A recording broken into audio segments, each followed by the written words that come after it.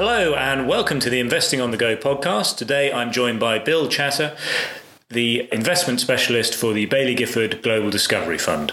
Bill, thank you very much for joining us today. Hi, thank you. Now, Bill, your fund has worked very well for the past decade, but it's had a really tough last 18 months or so. Can you explain why that is and if the strategy can still work in a higher interest rate environment? Yeah, of course. Thank you very much for your questions. You're absolutely right. The fund has had a more challenging 18-month period, albeit that the longer-term track record still remains decent. I think we need to reflect on the fact that the environment has changed, that the convergence of multiple external factors within market has created a high degree of uncertainty, which has brought in investors' time horizons.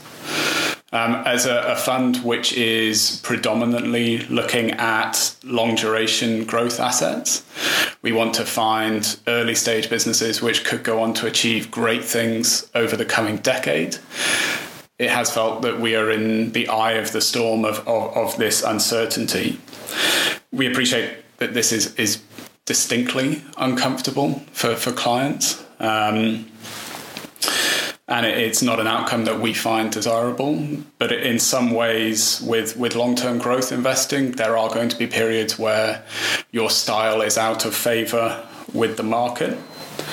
I mean, it always has been the case with this strategy. I mean, it does occasionally have quite nasty drawdowns because of the nature of the businesses which you're investing in. Is that fair? Absolutely. I mean, I think there have been periods where the strategy's performance in the past has been out of kilter with that of the market. I mean, I think if we were to reflect on what we've seen recently, it feels though that the market is applying pretty broad deratings to a lot of the companies that we've been looking at. In some ways, the market is almost equating an ambition to grow with inherent fragility. And as a concept that just feels quite alien to us. But I mean, if we're to kind of reflect on what we're trying to achieve with the fund, I don't think our core mission has really changed. We're continuing to look for those early stage businesses with a high degree of potential that we think could go on to generate meaningful earnings over the long term. Look, the new environment isn't going to be especially helpful for this, but neither do we feel that it is necessarily undermining the approach. We think execution, company execution, the strength of propositions, the ability of management, these will be much more determining factors for the success or not of the portfolio's holdings rather than macroeconomic factors. And obviously, we've seen a big hit to share prices, but what about the actual fundamentals in the businesses you own? I mean, has the growth actually slowed much in any of your companies, or are we just seeing a general derating across all of these growth strategies? So the Discovery Fund is a fund of 100 or so names. Within that number, there are always going to be those which are performing well and those which are hitting air pockets or seeing missteps. I think if I was to characterize the fund at an aggregate level, we're very satisfied with what we're seeing in terms of operational progress. We're continuing to see growth from the portfolio as a whole that is comparable to previous years. We're seeing that growth delivered at an attractive margin structure. So the portfolio is delivering gross margins roughly double that of the benchmark, suggesting that these are valuable propositions that there aren't alternatives for within the market. So I think we're encouraged with what we're seeing. It's also worth saying that we have been doing some work around the resilience of the portfolio and how well funded these companies are going forward and what's their ability to fund future growth. We know growth doesn't come for free. And I think there we're satisfied also. The portfolio is sitting in aggregate on net cash. About 60% of the names have net cash on their balance sheet. So it's something we will continue to monitor, and it's probably a slight evolution in our process. But I think as we stand today, we're satisfied with the operational development scene. Great. And another area which has been a bit tricky more recently for investors is China. We've seen a number of Chinese stocks, particularly the Chinese tech stocks, get hit very heavily. I know Baillie Gifford have been big investors in that area in the past. Has that impacted on the fund there? Do you have any thoughts on that going forward? Are you continuing with your investments in China? And does it have particular impact for this fund in particular? So to be clear, the Global Discovery Fund has never had an especially high allocation to Chinese businesses. That's not a reflection of any thoughts on the countries and the opportunities there as a whole. It's more a reflection of where we were finding the best opportunities, to be honest. We had thought that there was interesting innovation taking place within China, but a lot of that was actually being consumed and owned by the largest tech companies, and not a lot was happening within our market cap range of below $10 billion. That being said, we did own a handful of Chinese businesses. We have reduced that allocation slightly, more on the basis of company fundamentals. Mm-hmm. We have a couple of Chinese names at the moment within the portfolio that we have continued conviction in. So, for example, we have a company called Zai Lab, which is a Chinese biotech business whose strength at the moment is bringing overseas propositions to China and working that through the Chinese domestic approval process. We think it's a high quality business that aligns quite nicely with the state's objectives within that country. So for the time being, we're happy to hold it, albeit within that portfolio context I've mentioned. And smaller companies have struggled recently more in some areas than others. What is your outlook on the different markets going forward?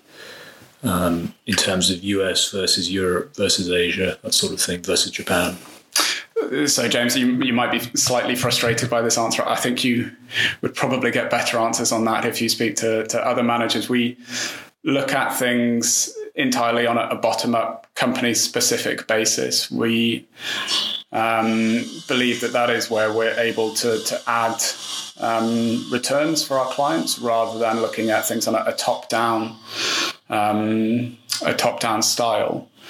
So I think on a relative basis, it is challenging for me to give you a good answer here. I mean, I think there's no shying away from the fact that small caps as a whole have been challenged over the last year. It's kind of quite understandable, really. I mean, previous performance shows that in periods of downturn, small caps do tend to fall faster than other asset classes. I think the thing we're considering is what opportunities that presents for us. So we're finding companies that we think have been unfairly discounted in that, where the market is not recognizing the potential of those names, and it is creating some interesting opportunities for the fund. We're also kind of aware of the idea that out of previous downturns, small caps have been amongst those assets which have recovered most quickly. So I think we're optimistic for the future from here. But I probably can't give you a great answer on small caps kind of relatives to others or countries relative to others. And what are some of the most exciting themes and ideas in the portfolio? Can you give us some examples and some stock examples? Absolutely. So again, to be perfectly clear, we think about things entirely on a bottom-up basis. So we look at individual companies rather than themes or trends. What emerges, though, from the portfolio is certain commonalities, and it kind of gives you an idea of areas which the investors are individually interested in. Some of the most exciting companies within the portfolio are all looking at deepening our understanding of human genetics, or conversely, actually looking to manipulate that to treat troubling conditions. Yeah, I mean, you've got a lot in healthcare at the moment, don't you? Exactly.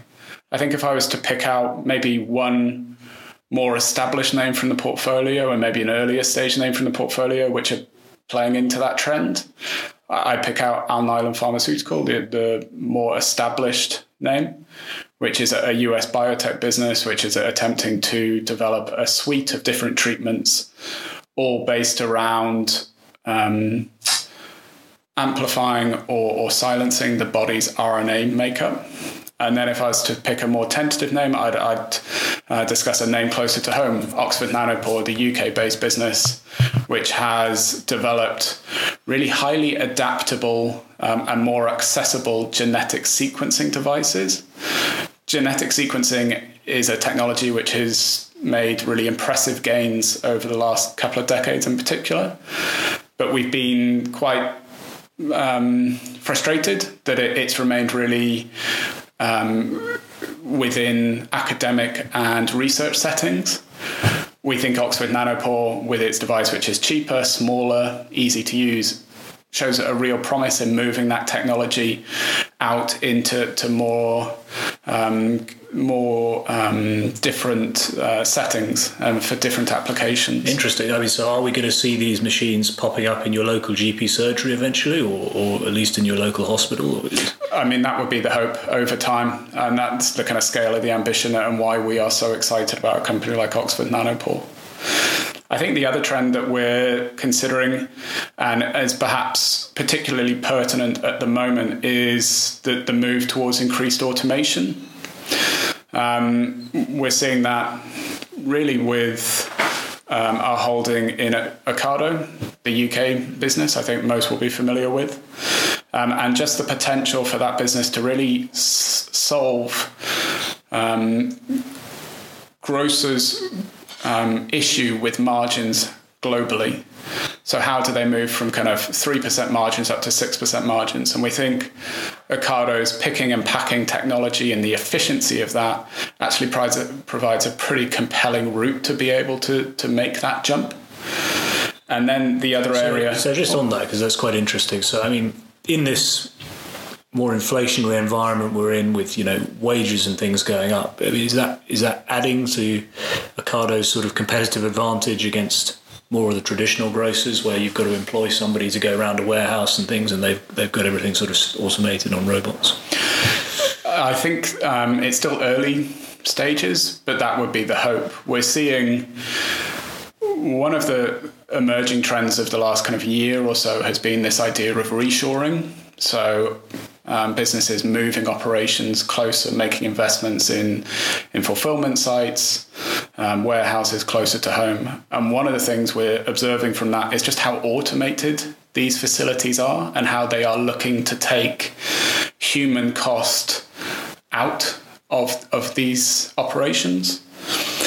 I think that trend makes Ocado's proposition even more compelling, and the efficiency that it offers relative to a more manual alternative. So obviously we've seen and observed their deal in the US with Kroger. They've made other deals in other countries.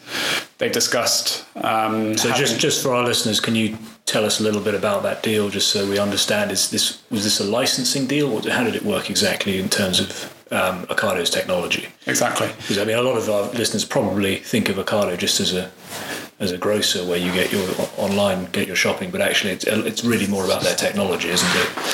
For us, and the basis on which we hold it really primarily for their international solutions operations. The basis of these deals is a licensing agreement where they are entered into with Ocado providing the technology and then receiving ongoing licensing payments for that, for its continued use over the life of the deal. They have signed a significant deal, as I say, with the large US grocer Kroger, and they are in the relative early stages of rolling that deal out. So they've launched... So do they go and just set the factory up for Kroger? Is that how it works? And then receive a licensing fee based on that? Or? Exactly. So they work with Kroger to establish the factory. They launch it, and then they allow Kroger to operate it and use it for their grocery fulfillment.